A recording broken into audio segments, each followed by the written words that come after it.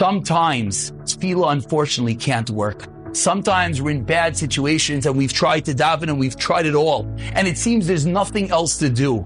At those horrible moments, says the Ohr HaChaim HaKadosh from the Zohar, Hashem is giving us an eitzah. You know what the eitzah is? Action. Believe in Hashem, have real conviction, and go forwards. What does it mean to go forwards? Where are you going? What are you doing? They had no choice. This was a yam. This was, quote unquote, maybe easier. But in everyone's own lives, there are times that we just don't know what to do, and maybe the tefillah is not working. So first of all, learn some tefillah svarim and realize there's always more tefillahs to be said. Let's just interject that. No one should ever think tefillah, daven and daven and daven and daven. But now another piece of advice, says the Ohr HaChaim, is take action. Have emunah on Hashem, have bitachon, believe, and act. And often it's the action. Maybe it's doing a chesed. Maybe it's doing a mitzvah. Maybe it's just jumping into a project that you don't think you could do. Believe in Hashem.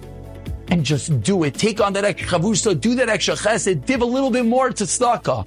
And maybe that's precisely what's needed to split that yam and to have that nace be performed for you.